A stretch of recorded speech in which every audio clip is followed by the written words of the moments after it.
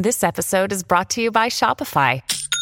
Forget the frustration of picking commerce platforms when you switch your business to Shopify, the global commerce platform that supercharges your selling wherever you sell. With Shopify, you'll harness the same intuitive features, trusted apps, and powerful analytics used by the world's leading brands. Sign up today for your $1 per month trial period at shopify.com/tech, all lowercase. That's shopify.com/tech. Your brain needs support, and new Ollie Brainy Chews are a delightful way to take care of your cognitive health. Made with scientifically backed ingredients like Thai ginger, L-theanine, and caffeine, Brainy Chews support healthy brain function and help you find your focus, stay chill, or get energized. Be kind to your mind and get these nootropic chews at ollie.com. That's OLLY.com. These statements have not been evaluated by the Food and Drug Administration. This product is not intended to diagnose, treat, cure, or prevent any disease.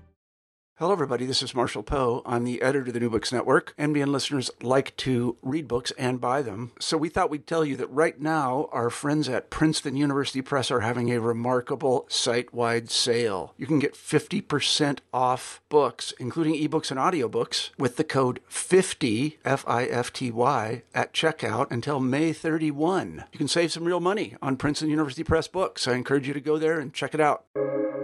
Welcome to the New Books Network. Hello, everyone, and welcome to the Ethnographic Marginalia podcast in partnership with the New Books Network. I am Sneha Annavarapu, and along with my co-host Alex Diamond, I'm so thrilled to have Dr. V. Chitra with us on our podcast today. Dr. V. Chitra is an environmental anthropologist who is broadly interested in how cultures of expertise, both scientific and non-scientific, shape human-nature relationships and our knowledge and experience of the climate crisis. Her brilliant work is multimodal, often combining images, particularly comics and text. She is currently Assistant Professor of Anthropology at the National University of Singapore. Hi, Chitra. It's so great to have you on the Ethnographic Marginalia podcast. As we are colleagues at NUS, I'm already well aware with your work and have had so many fruitful conversations about ethnography. And I'm just really glad that we can share those conversations with more people today. And I just wanted to thank you for taking time out on a Monday to do this recording. Thank you so much for having me, and thank you for taking the time to do this. Thank you both. It's totally our pleasure. So let's start out our conversation today with getting to know you a little bit better.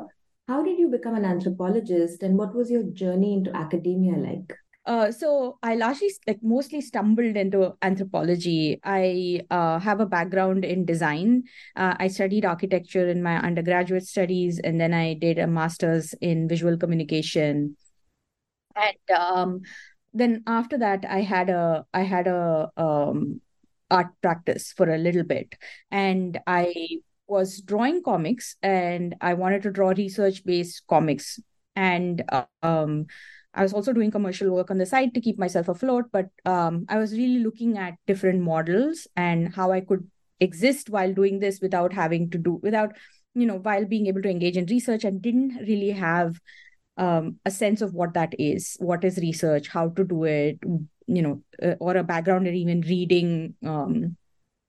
And then I happened to attend a public talk by an anthropologist, and they were like, oh, anthropology is this wonderful, flexible field, and it actually brings together your thematic interests. Why don't you try it? And so I applied to anthropology programs and thinking I would do it. Earlier I was thinking, this could be something I could probably do in a year or two and then come back. And then, of course, that didn't happen.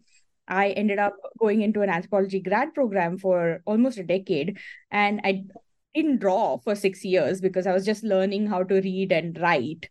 And so only after I went to the field and came back that I started doing little snippets of drawing. And even then, my entire dissertation is all written with photographs. So all the comics were happening on the side, and it was only later, after leaving grad school, after finishing a postdoc and coming to NUS, that I was actually started thinking about how to put comics and anthropology together. But that's been the whole journey. Yeah, thank you. That's really, really interesting. And just a note that Australian National University is lucky to be having you with them soon. So congratulations on that. Yes, I'm very excited for that move. Thank you.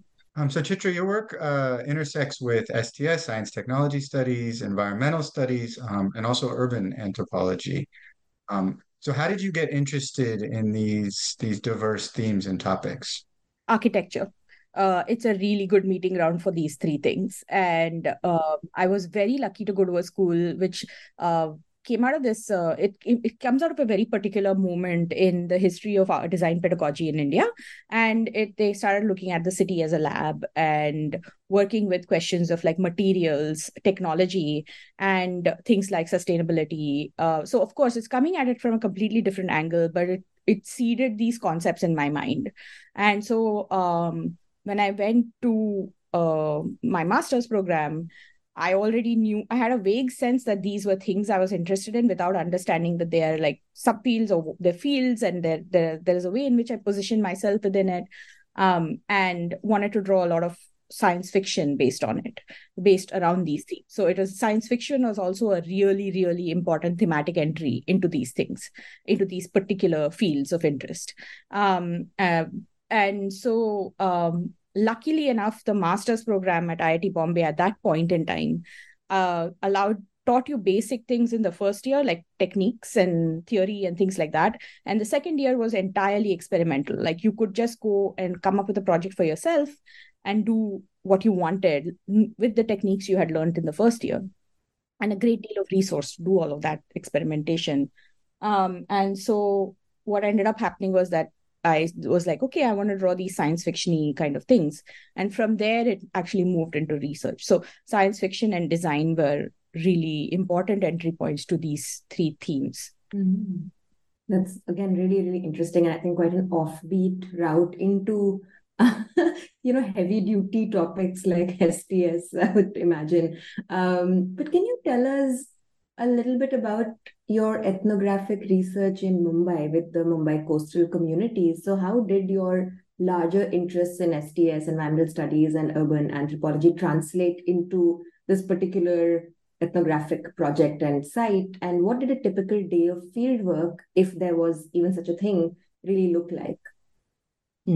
So in early on in my graduate studies, what I was thinking was that I would be looking at slum rehabilitation housing, which is a thing in Mumbai. It comes out of a certain kind of policy. Sorry, so what I wanted to do was to look at these different design processes that were going on in the making of these schemes. It was a really interesting thing because there were lots of interesting configurations of NGO activists, design schools, and residents of informal settlements working together. Unfortunately, it was not possible to do that project, but I was still sort of interested in like, what is this thing of drawing and design and making the city? And so when I started fieldwork in 2011, I was at that very moment, the new coastal policy was released. And because, and interestingly enough, in the story of the coastal communities and what happens in the aftermath of the coastal policy also parallels the story of the slum rehabilitation projects in Mumbai in interesting ways, which is that a lot of coastal communities who were living in informal settlements then also approached architecture schools. So there was this entry point into looking at a similar thing. And so I started working there.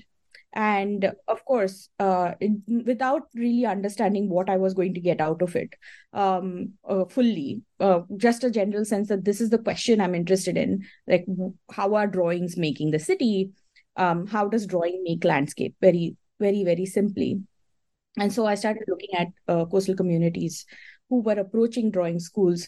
So in terms of like a typical day, it really depended. So if I were in the coastal community, like if I were in the fishing village in Mumbai, then a lot of what I did was actually sorting and selling fish for about 8 months. That defined my day. Would be going and so I would say about 30% of my time was sorting and selling fish for about 4 or 5. And at that time, I did not realize it, but that became incredibly important later on. I always thought that the sorting and selling fish I was doing as a way of getting to know the people, to understand their struggles around coastal politics. And actually, so then recognizing that even that the techniques of sorting, selling, fishing are important happened much later. So that was that part. Then there was the part of following around coastal surveyors, which happened intermittently. So whenever I would get access, I would try to follow people who are surveying or people who are going and conducting campaigns, and that was another thing. But so that was another 30%. But a large third of my field work was actually like honestly worrying about getting access, which is a very like and trying to like get connections, trying to find out projects which I could follow. And so a lot of that was also spent in because in some senses the nature of ethnography that one doesn't really know what are all the things one is gathering, right? Like, so there is, for as a grad student, I had this deep seated anxiety that I must gather everything that I can. So a lot of energy in a typical day went into getting getting access into things, trying to find stuff, and trying to like, oh, there is this archive. How do I go there? What is in it? Can I photocopy this stuff? So a lot was about that. So I'd say those were the big threes of my field work.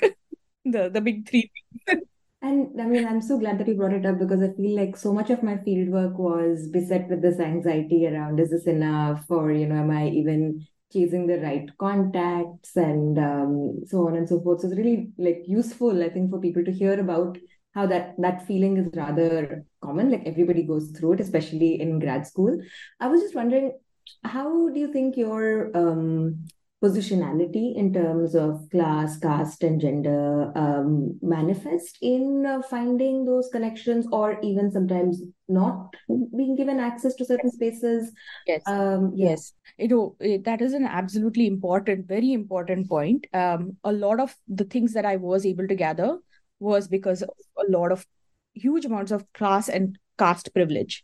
For instance, like in the later part of my fieldwork, I did a lot more work on some of the engineering stuff, engineering projects that were going on.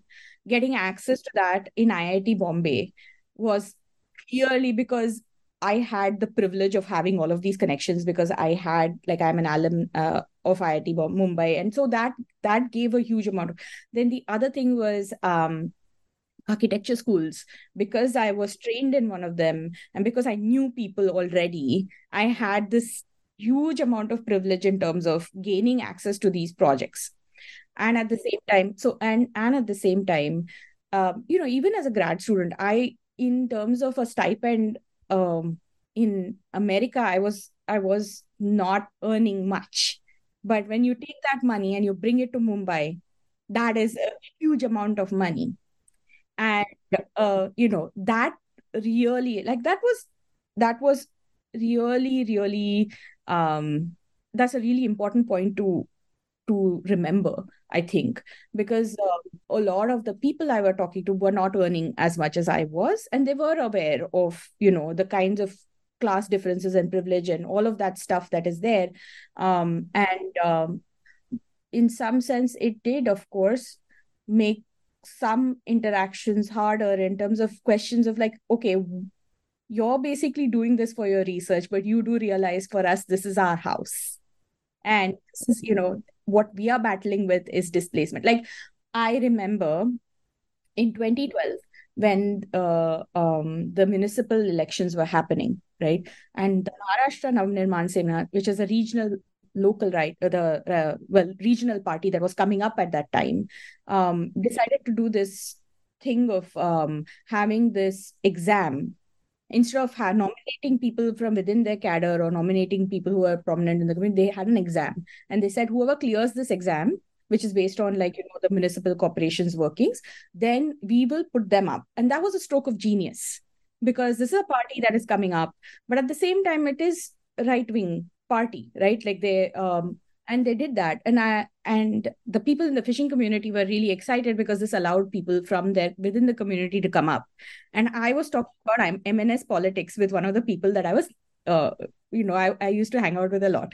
And then he was like, well, yeah, we can talk about this, but you realize that if we get somebody from within our community into the municipal corporation, you realize what a big deal this is for us. Like, so there are these incredibly important moments where, this was brought home to me, and very rightly so. And I think those were very important moments that I learned from. Yeah. Another follow-up question, because I'm sure our listeners are as curious as I am. You sort of teased that when you were sorting fish, you hadn't expected that to be part of the subject of your research, but much later you realized that it was, which I'm sure is something that that's part of why we're scared of missing things in the field, right? Because we don't know what may end up being important later. So I was just curious, like what ended up being important? What insight did you end up getting from fish sorting? A lot of the work on, or a lot of the stuff that I started thinking about in terms of pollution and what the coast is as a material landscape and moving away from housing rights happened because of that fish work. Because apart from sorting fish, we would encounter a huge amount of plastic. Sometimes the things like the entire fish catch would be covered in jellyfish blooms that come up because, of pollution and climate change and things like so. Sometimes the entire catch would be covered in jellyfish and not usable. Sometimes you would have like a lot of incredibly old trash that has just been spit out from the creek. So depending on the tide. So working with that and working with fish and even working with fish also allowed me to understand how does marine tenure work, which is actually not a thing that the policy even addresses. Like how is this really divided? So those are really important questions. I don't think I could have even come at had I not started doing this work. So yeah, that was really, really important. No, it's very interesting. So you mentioned the drawing that you have been into and very good at, and we've had the privilege of seeing some of your art, and it's beautiful. Um, so how did you get into these visual methods and start working with comics as a mode of knowledge production? Like what drew you to them, pun intended, in the first place? I love that pun. So actually the comics came first. So in this case, because I have always read comics, I have a deep love for comics and especially science fiction comics. So I came in knowing I wanted to engage comics. What I did not know was why anthropology and what it, and those are questions I've like sort of I answered for myself in the process. And so comics is really interesting as a medium because it plays with the balance between pictures and words. Sometimes you can have only pictures, sometimes you can have only words, and that's the incredible flexibility of it.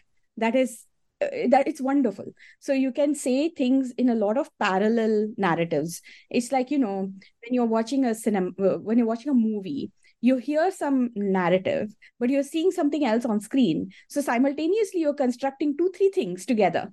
And I'm not saying that that's not possible with text, but I'm saying comics allows you to do that in these really fun ways. And that is what I really like about it. And I think it lends itself very well to anthropology, ethnography. And because ethnography is also similarly flexible, trying to do these complex ways of telling stories. So I think they come together in really lovely ways. And that's what I really enjoy about putting comics and anthropology together and trying to figure out how they come together rather than one coming after the other yeah. That's really beautifully put. And, can't help but wonder then what are the sort of granular logistics around working with comics? So how do you do this? Do you draw comics at the field site, or do you take, notes to do so later? Or do you take photographs that you return to? How does it sort of work? So in this particular project, I didn't really draw much in the field because I was doing lots of sketching. There are a few field notes, like there are field note sketches I have. They're all in the sides, and they're like in the margins. And then there's a lot of notes. There are a huge number of photographs to 2011, I got my first smartphone. So I took a lot of photographs, and those photographs became the basis for my for a lot of the comic drawings. But the other reason was also that there's a lot of worry about surveying and drawing in general, right? Because it's informal settlements. So you don't want to go and sit outside and draw unless, and that creates some people don't like it, and also because those kinds of acts precede demolition programs. They can, developers send people into, so drawing wasn't something I just would do just like that. Mostly I would take pictures, and people were okay with that because they used to people taking pictures. Everybody does that, so that was actually better. So that became the basis for the comics. In terms of just drawing the comics, because I use a technique called it is a lot of pen and ink. It's quite it's a lot of manual work. I do not use computer graphics, so I'll make a pencil sketch, and I'll finalize it, and I'll ink on top of it. And then there'll be another layer of watercolor washes in gray that'll add tonality to it. And then all of it will get scanned and get processed in Photoshop, cleaned and put all together. And then there is also typography, which not a lot of people talk about when they talk about comics. They don't talk about typography. And I think that's really, so thinking about font and, how does one write sound and all of those things come then after that. So then you put all of it together. Typically just to draw one page, one detailed page, after it's been conceived, will take me about anywhere from 3 to 4 days. Yeah, of work. That is amazing. Can you tell us a little bit about, because I know this, but I'd love for everybody to know this, how many illustrations accompany your book that is soon going to be out in the world? Yes, nearly 100. Oh, there are 99 pages. Yeah. So, nearly 100 pages. That is a lot of work. And I just wanted to say that I'm so excited for an academic book to be accompanied by these many, illustrations. And it really offers such a novel mode of knowledge production, of theorizing, of, representation of data. But it's also just fun. And, there should be much more centering of creativity, I think, in academic knowledge production. And this is going to be such a stellar example of that. Really, really can't wait. Thank you. I'm really excited too, and I can't wait either. So I'm very excited for the book to come out. It's been a really long, it's been an old ambition of mine to have a book drawn and written. So I'm very excited that I've been able to do that. So how about advice for people who are listening and inspired, ethnographers who want to integrate comics into their own work? What advice would you give to them? Everybody should do it, and everybody can do it. Drawing, one of the things that I really, really want, especially when I'm teaching comics, I want all my students or anybody who asks me, hey, I'm interested in comics, I want everybody to understand anyone and everyone can draw. Drawing is a skill. It's like riding a bicycle. You do more, you get better. And, you'll eventually learn it. And then you eventually learn to do new things with it. So everybody should draw. And there are a lot of resources out there to begin drawing. And, if you ever want, you can also get in touch and I will send you all the resources as well. But yeah, it is an absolutely interesting medium. But one of the things that I think is a very important question is why draw? And what it might be good to think about what comics can do for you rather than just communicating what is already there. And cracking what that form can do for you can be a really, really, really productive question. What do you think it does for your work? To sort of put that question to you. Yeah. For my work, at least this current work, I think it'll do different things for different works. This current work, I really like that because it's a book about drawing. It's a book about how technical drawings like maps and plans make the coast. And so it's one of the things that comics allows me to do is to really redraw these drawings and show how they are making the coast. So it's a nice way in which the form articulates the argument. And I think that is a very important thing if one is choosing any kind of form, including text. which is how does it articulate the argument in the way that it appears. Yeah, I think that's really great. And speaking of other, I guess, visual methods of representation like maps and graphs, are there other forms of visual methods that you're interested in, like photography or documentary filmmaking or any other form? Animation. I am very, very, very interested in animation. Not necessarily the very detailed animation that you might see in, say, a Pixar film or 3D animation. I'm very much interested in quick and dirty kind of animation. Animation is an incredibly forgiving medium.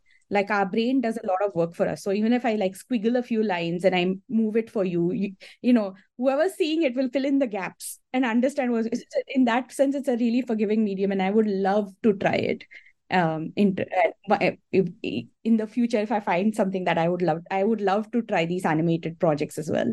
I think, yeah, that would be something I'd like to do. That's really interesting. I mean, is this something that other anthropologists have done, or do you think of examples? In terms of animation, off the top of my head, I cannot, unfortunately. I mean, I'm right now thinking of a lot of student projects that were like, research animated. But I'm thinking of, and what's coming into my head is, of course, animated films that I love. So, the Key brothers, they did really interesting stop motion, really beautiful work. Some of the early animations that came on Doordarshan in the 80s, that was also really, really some Indian animators like Shilpa Ranade, whose work is also very interesting.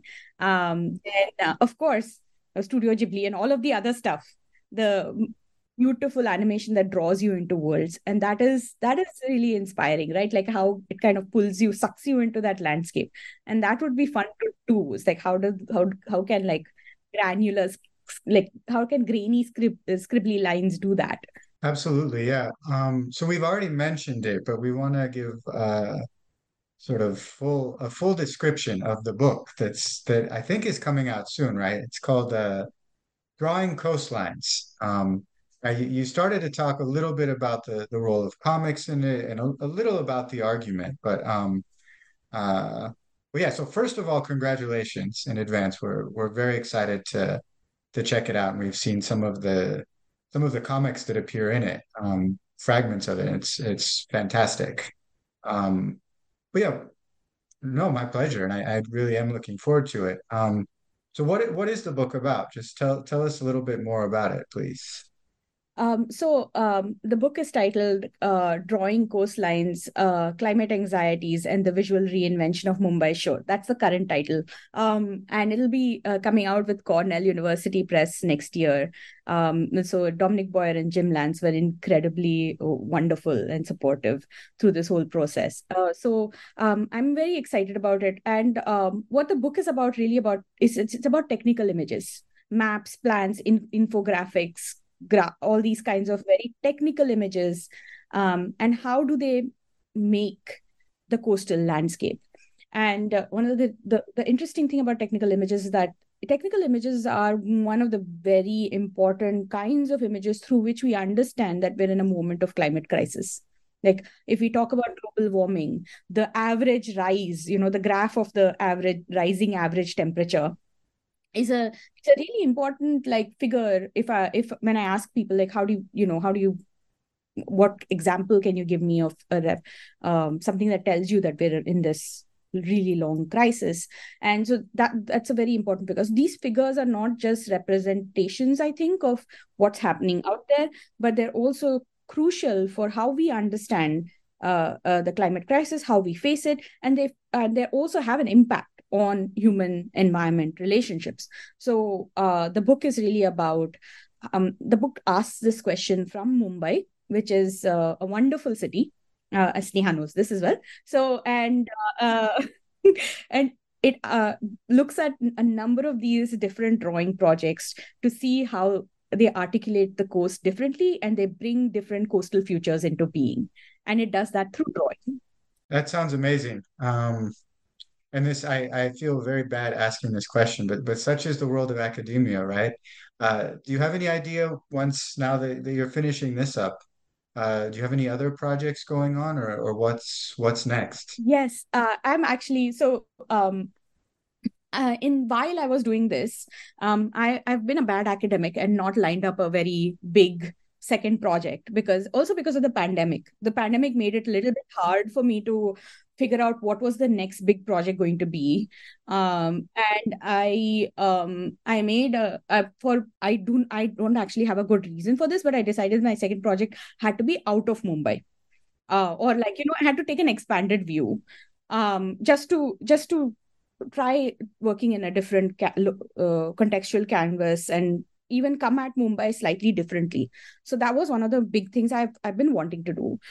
So one of the so I did smaller projects on a human dog relationships in Singapore, then looking at the geospatial policy in India, and I'm slowly trying to articulate a bigger project for myself. Most likely it will be about human insect relationships, and so I'm slowly setting out feelers in to looking at bee management, bee policy. I also started following around insect surveys in Singapore, though that is not going to become the next project for multiple reasons. But yeah, so I've started looking at these ways in which entomological sciences are operationalized, and what are they, because first of all, I find insects absolutely fascinating. Secondly, I think that there's this interesting kind of way in which insects are, on the one hand, at the leading edge of, like, the extinction, like insects are dying at an alarming rate, and at the same time there's this rise of the insect industry, which is like, insect protein. So I'm fascinated by this kind of the two poles of this, which is that one is this, oh, there is the insect plenty, and therefore they can take us out of this crisis by becoming an alternate for, say, meat, right? And then on the other hand, there's this. So what are these two poles? And from here I've started to craft a second project, and the more I dig into it, the more fun it seems to get. Like, for instance, there's a long history of working on bee visions. So how do insects see? Even so, I'm finding these interesting things. Or how are insects seen? Classifying insects, the ways in which insects were drawn, classified, seen, and things like that. So of course, again, I'm kind of coming at it from the visual sense. But yeah, this is where I'm headed. I have other ideas, but right now, this is where I'm headed. Mm-hmm. But can you tell us a little bit more about the human-dog relations project in Singapore? Because I've heard you talk about it a little bit, and it's so interesting, and I'd love for everyone else to tune in as well. Yes. So this happened during the pandemic, and it comes out of my experience as a volunteer foster for one of the animal welfare groups here. And it was prompted by this one foster dog of mine running away. And that happened during the pandemic, and was followed by 9 months of me trying to trap this dog by myself, because and later I was joined by another trapper.